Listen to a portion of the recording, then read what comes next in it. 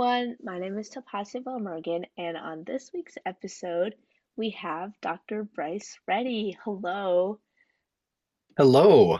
Good to be Uh, here. I was just wondering if you could kind of introduce yourself. Sure. I'm Dr. Bryce Ready. I am the director of testing and release at May Mobility. We're making autonomous vehicles a reality for people. It's very exciting. At least I'm excited to be there. Um, let's see. I'm an electrical engineer by education, and my background is in sensor fusion and, you know, fun stuff like that, fun math Mm-hmm. problems. I've been at May Mobility for a little over 2 years now, Mm-hmm. and yeah, having a blast. All right.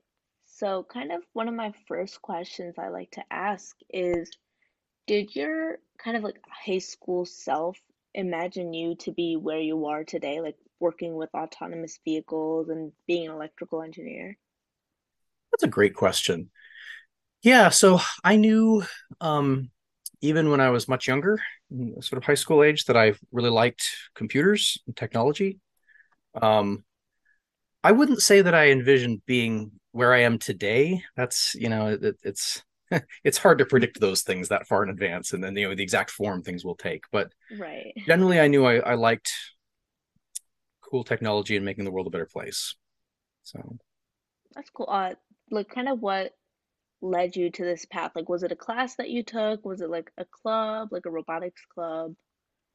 Um, um, I think um, I didn't have any family members who would were like engineers, but they all were again interested in technology, hmm Yeah. And I guess I just kind of picked that up somehow.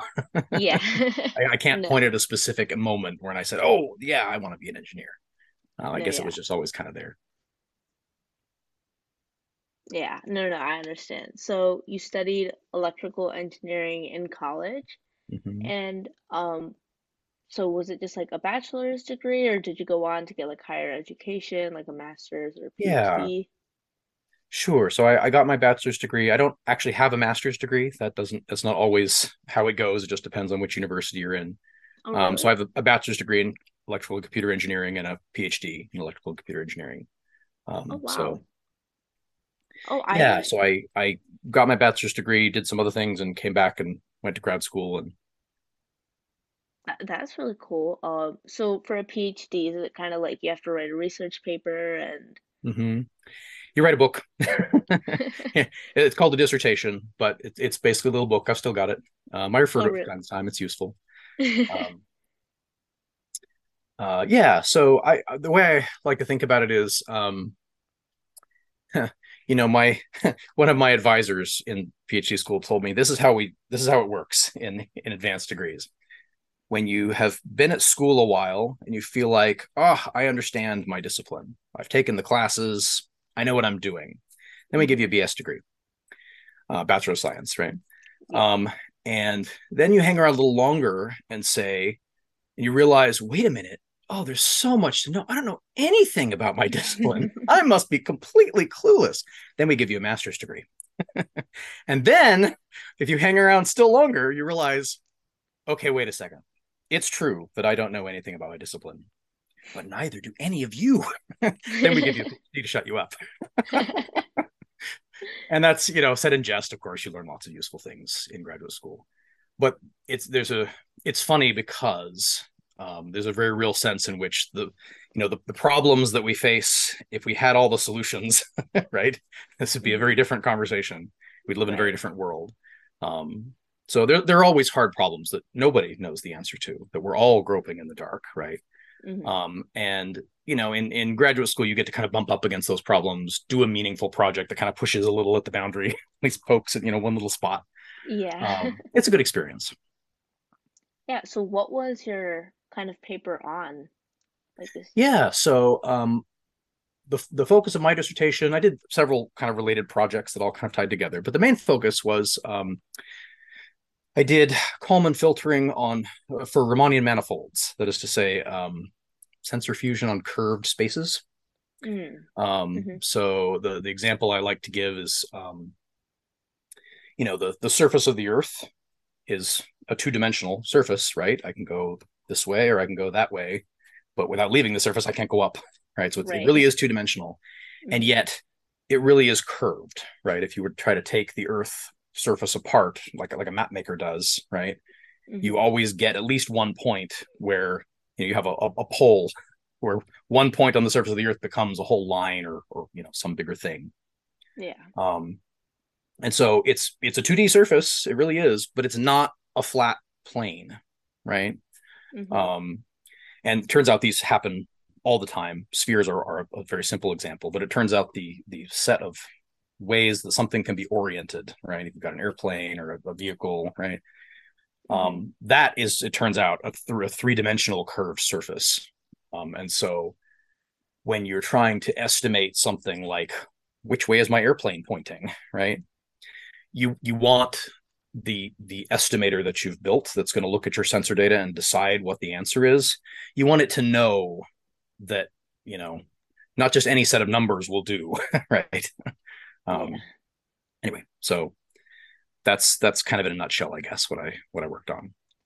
Yeah, that's really cool. Actually, I didn't know that you could kind of just skip the like master's step. Like, because when I kind of think of what I want to do, like I know for sure like bachelor's and I want to get a master's, I didn't know that you could just like jump straight to your PhD.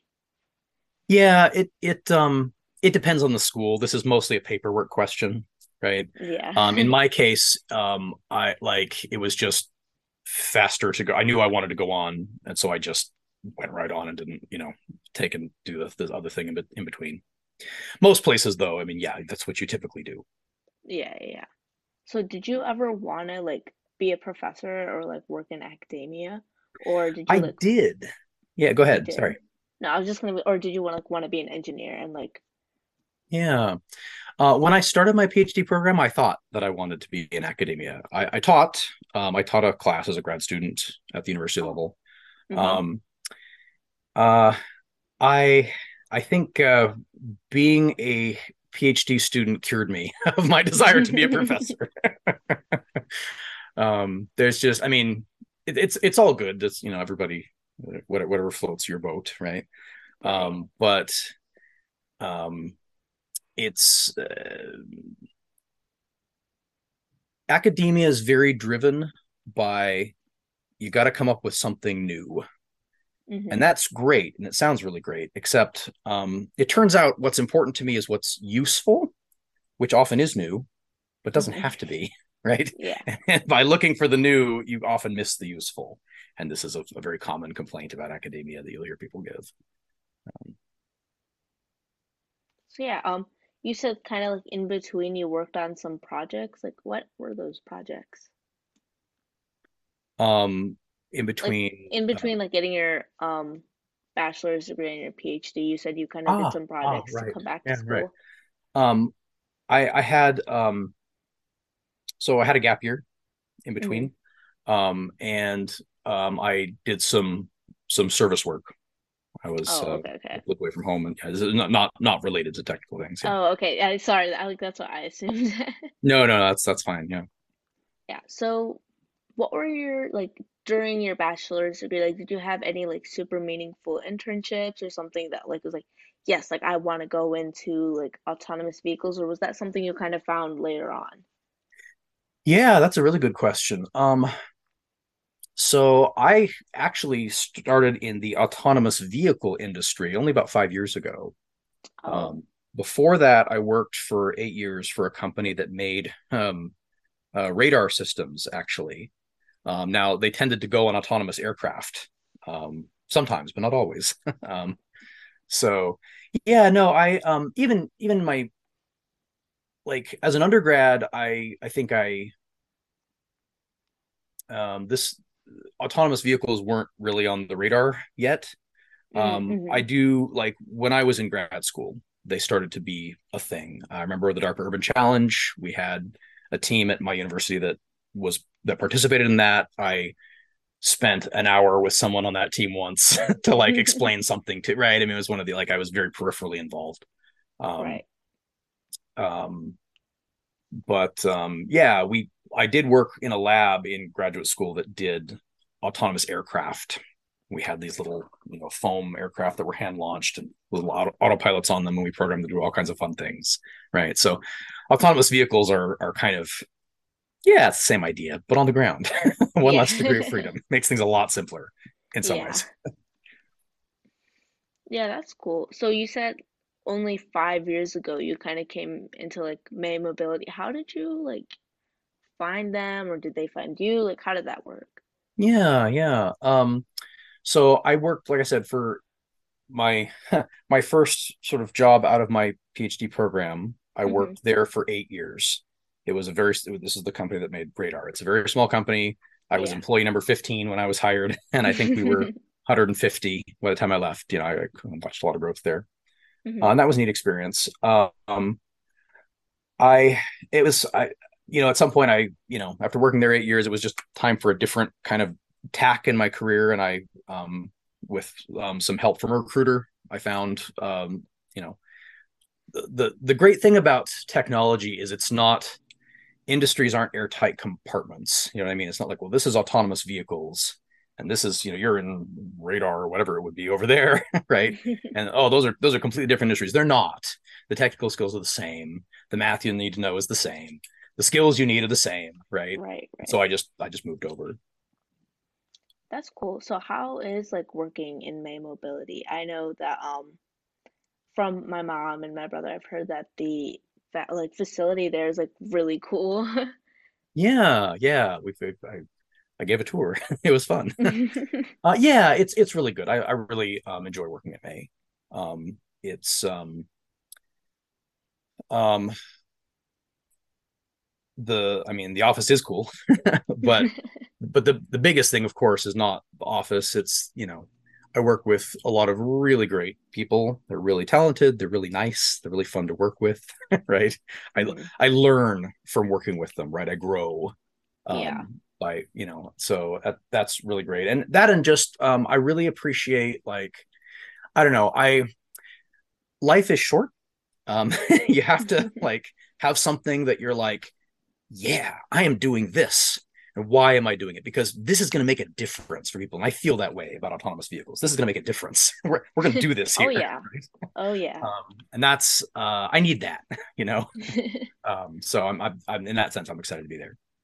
Yeah. So you said that you work in testing. So is it like, does it go through a simulation? Do you like chuck, have a crash dummy in the car? Like, how does that kind of work? Yeah. Yeah. Great question. So I like to say, when you test any, I mean, especially we tend to write software, but of course there's the physical vehicle too that needs testing. Right. Um, well, when you test any sort of complicated technical system, right, there are a lot of ways that you can do tests. Mm-hmm. And all these sort of, I like to think of them as like bug catching nets, right? We're trying to catch bugs in the system. We've got different nets that are good at different things, right? Yeah. They are more prone to catch different kinds of bugs. So I actually draw this graph where, like, on the horizontal axis, you have like, how complicated is it, right? Mm-hmm. Is it just code review? Gee, I had someone else read my code, right? Very simple, right? Just Yeah. takes another person who's obviously, they need skills, and it's, doing good code review is an art, and that's, but it's not like you need a fleet of vehicles or a huge server or anything like that. Mm-hmm. And you can catch a lot of problems with code review, but Yeah. humans are not the best, and like, it's not a question of intelligence. It's just a matter of like, this is just not what we're we're here for. um, Right. we're not the best at catching like every little tiny detail. Oh, whoops, this that operation isn't quite right. But the general idea of the code, is it well structured? Is it, Mm-hmm. Like the um, flow and the logic and yeah. yeah, is it generally tested well by other tests, right? There's a lot you can do by having a knowledgeable person review a code or any system, whether it's code or Mm-hmm. not. That's on one side. That's sort of the simple one. On the other side, there's actually driving the car on the road, which we do at May, Mm-hmm. um, and that becomes very complicated, right? You have to say, how do I make sure this is safe enough that we're not going to, crash and hurt anybody in this testing, Right. right? But if so, and then of course you have to have the car, and you have to have a route planned out, and you have to map the. I mean, there's all these things you have to do.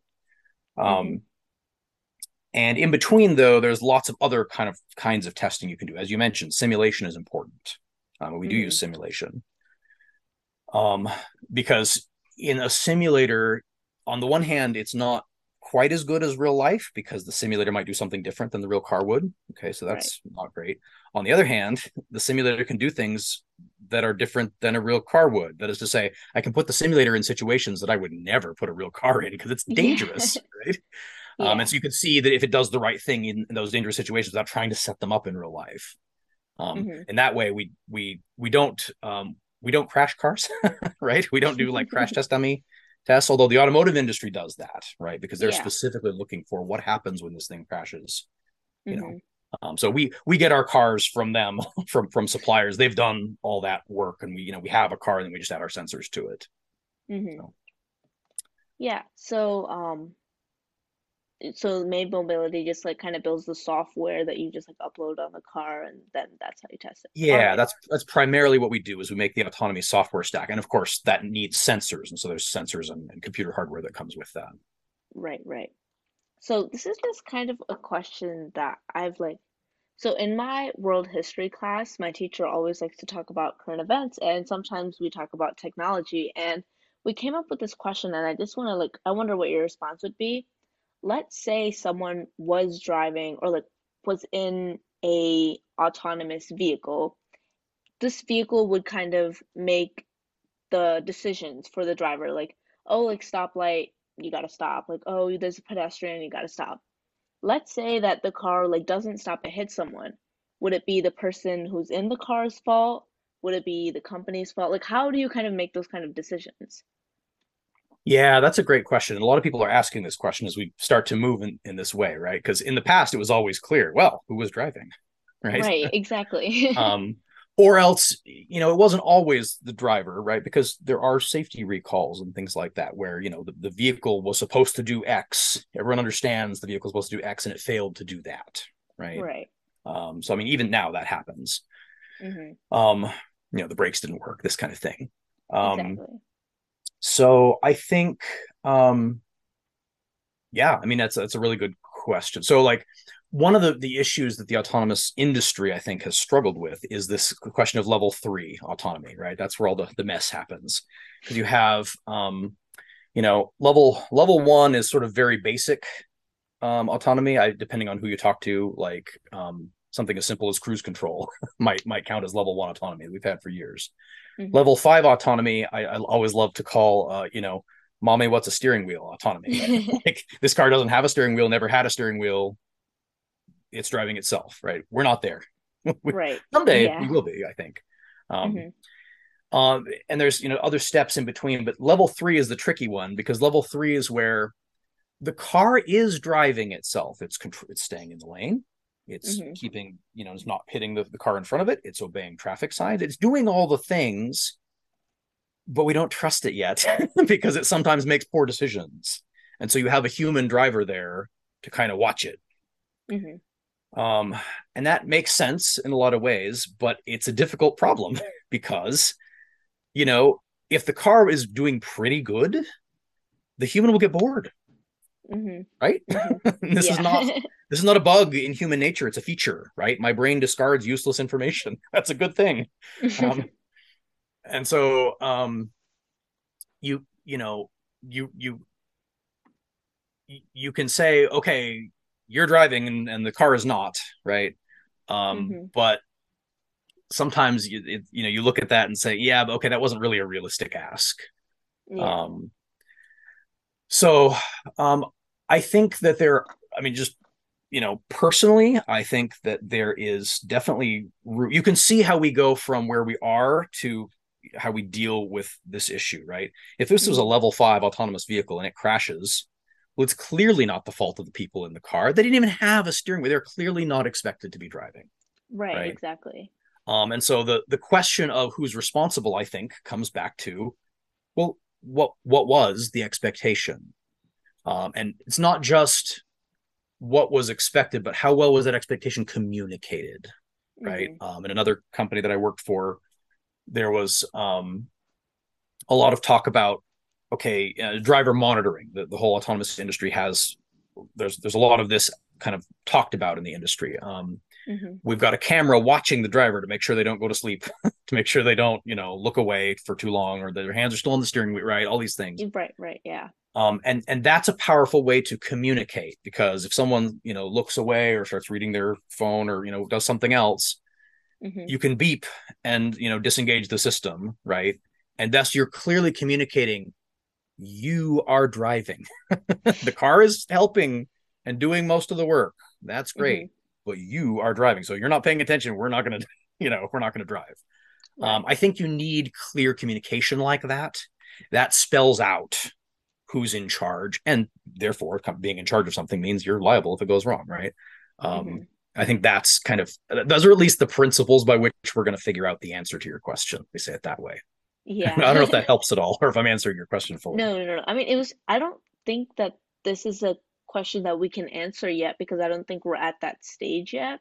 Because I know, like one of my friends, like they have a Tesla and it's like you have to keep your hands on, like when you drive. Like it's not gonna drive if your Mm-hmm. hands aren't on. So like we're Yeah. not there yet, but I was just like curious. Because like also what happens if you like put this car in like an ethical situation? Like one road has like five people just like laying there, like like the The trolley utilitarian. problem, but for Yeah, cars, exactly. right? Yeah. So like what would it choose? Like can it even choose when it's presented with a situation like that? Like so yeah. I don't know. I was just like kind of curious to see what your answer would be for that. Yeah, yeah. I mean, yeah,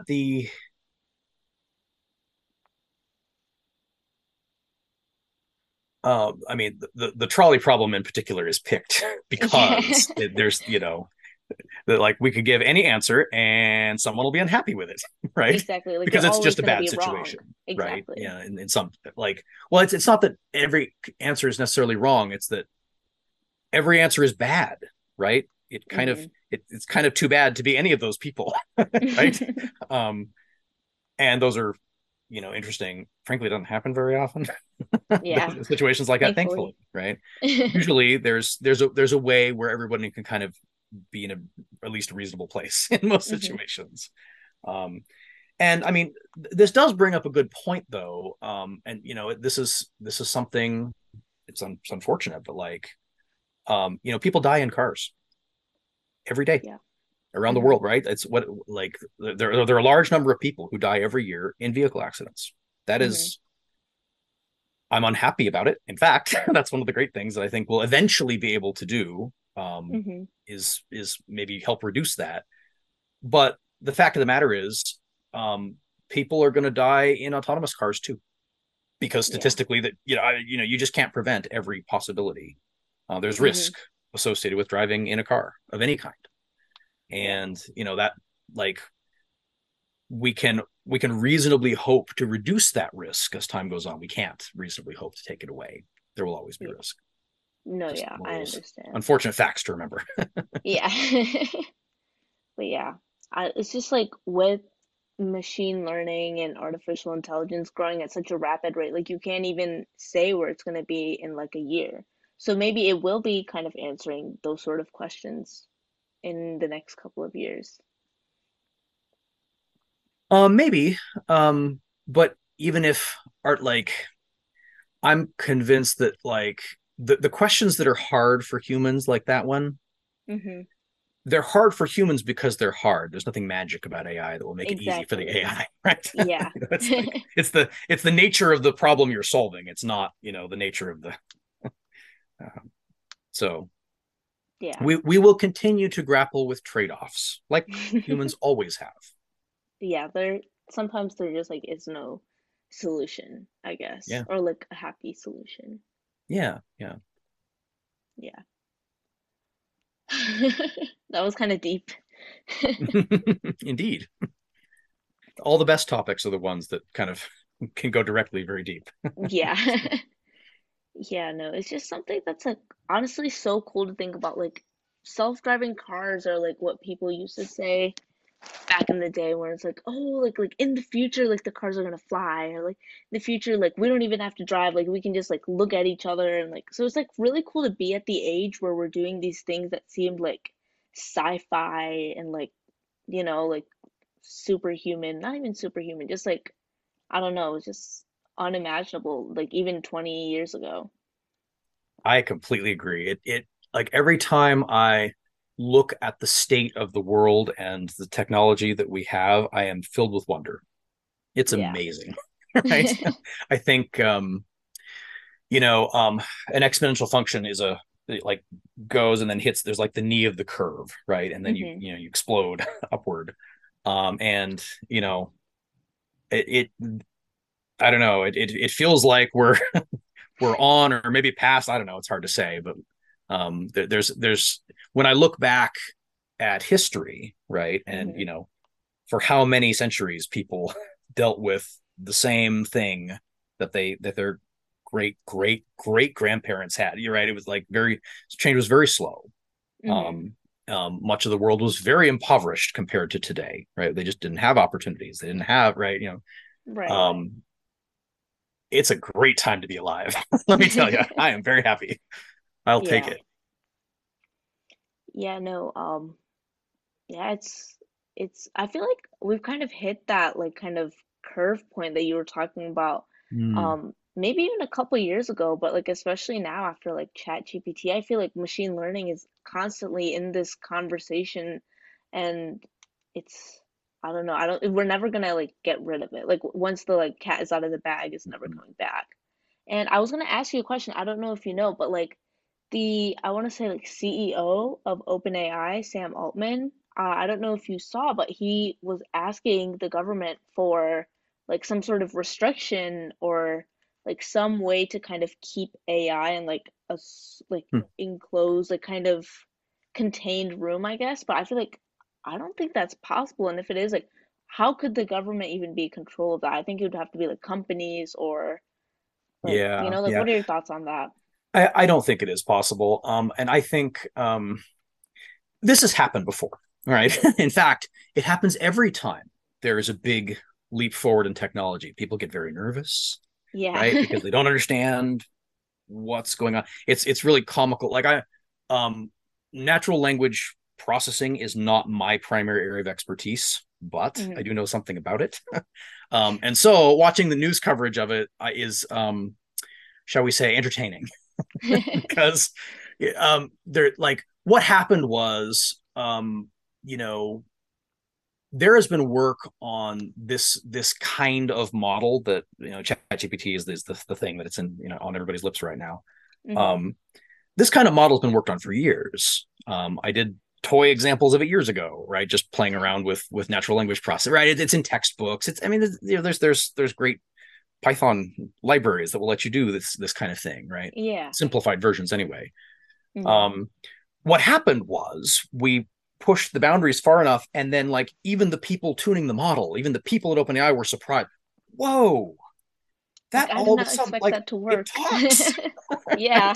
Right? We cross the mathematics, the logical structure of the problem. It turns out there is this point where if you get past that point, it starts, humans start to look at it and go, oh, it talks, right? We didn't know where that point was. No one knew. Hmm. We passed it and then went, oh, gee, right? And sort of tripped over it. This Yeah. happens in the development of technology from time to time, right? Hmm. We often don't and can't predict where those neat sort of tipping points are. We stumble over them as we go. And Hmm. every time everyone gets nervous and wants to ban it, right? This goes clear back to, I mean, people wanted to destroy, mills back when those were first invented. Right? I mean, there's always, things going on, and people have their reasons. Right. Um, but I think it's pretty clear that I think you're right. There's no going back, right? You can't, you can't unlearn that. And Yeah. more to the point, like, um, this is a huge benefit for a lot of people, right? Hmm. Um, there are always, every change is good for some people and bad for others. That's just all. I mean, that's just true, right? Right. Um, but in general, when we look back at the history of technological development, it has been amazingly good for all of us, right? um, Hmm. you know, in the long term, I mean, I saw a very funny historical analysis. It used to be that more than 90% of the human population everywhere were farmers. Yeah. Look at all the jobs in farming we have destroyed in the last 2 centuries. And I can't even say it with a straight face, right? I'm sure farming has its merits and people love it. I'm glad Hmm. everyone doesn't have to be one, whether they like it or Exactly. not, right? Yeah. Hmm. So, we will adjust. Yeah. I Is the mean, we simple have fact. to. I think Like, we have to. I agree. yeah. Yeah. Um, so I don't have Zoom Premium, so our meeting Oh, is we're about coming to to the run end out. here. Yes, Yeah. But thank you so much for kind of hopping on and talking to me today. This was actually such like an interesting conversation. absolutely. It's been a pleasure. Yeah. So yeah, thank you so much, and thank you for listening to this week's episode. Bye.